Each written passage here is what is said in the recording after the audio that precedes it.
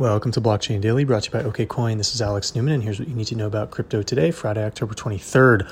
Markets shot up earlier in the week with Bitcoin Core picking up 14% to sit at $12,866 on news that PayPal will allow users to buy and sell Bitcoin that PayPal keeps on their platform. No withdrawals via PayPal's offer yet. Ethereum is also up 12% to 408, Bitcoin Cash ABC up 7% to 270, XRP up a penny to 25 cents. PayPal's also rumored to be eyeing an acquisition of crypto custodian BitGo. This, to me, suggests that their offering might extend beyond what it presently is in simply holding crypto on behalf of the users, possibly letting them withdraw the cryptocurrency themselves, but that is just speculation.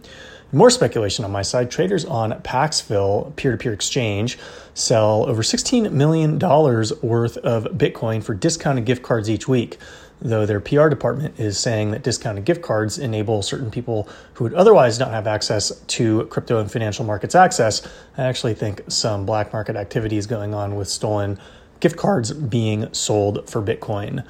Over in Europe, Julian Sawyer, the recent managing director for Gemini's exchange European department, will replace Nej Kodrick as the second CEO in Bitstamp Exchange's history. Also in institutional news, crypto fund manager Grayscale has increased their assets under management by $1 billion over the last week. Till next week, this is Alex Newman.